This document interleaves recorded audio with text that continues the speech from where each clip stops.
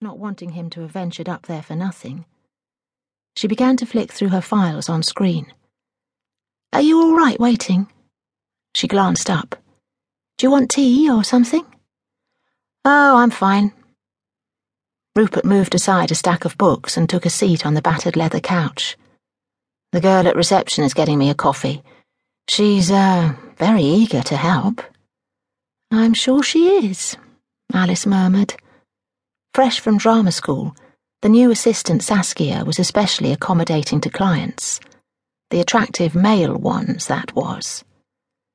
"Ah, got it. Let me just print you a—" The words died on her lips as the computer let out a strangled bleep. Suddenly her screen began to blur into a sequence of binary code and hieroglyphics. "No! No!" Alice cried. But it was no use. Her mouse was frozen, her keyboard dead. "What's wrong?" Rupert hurried to look over her shoulder as Alice stared at the angry-looking symbols. "Oh, that doesn't look good." "No, it doesn't." She swallowed, not wanting to think about all the client data in peril.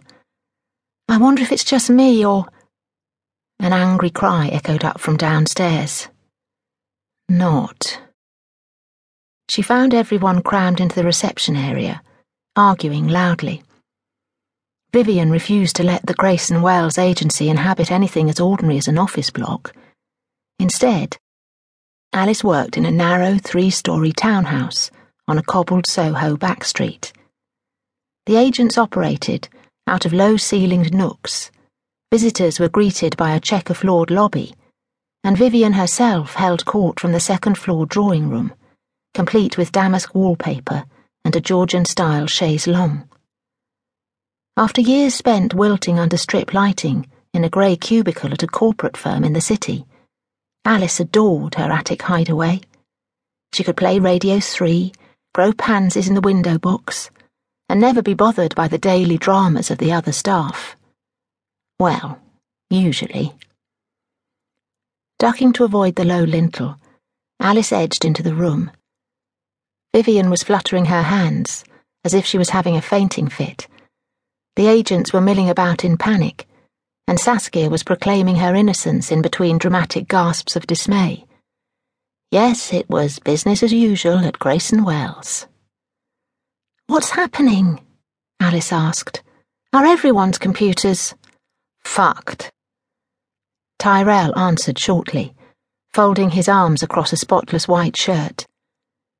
A new agent from the States, he sauntered around in designer tailoring and box-fresh Converse sneakers, wooing prospective clients with talk about taking their careers to the next level, touching bases, and leveraging their brand potential. "I'm waiting on an email."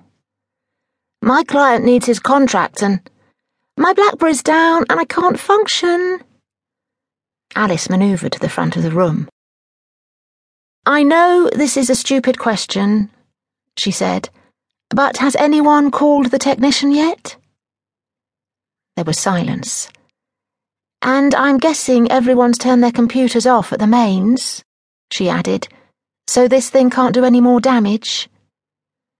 There was a lurch of motion as Anthony, the aging literary agent, dived towards the power socket, knocking his glasses askew in his rush to yank the plug out.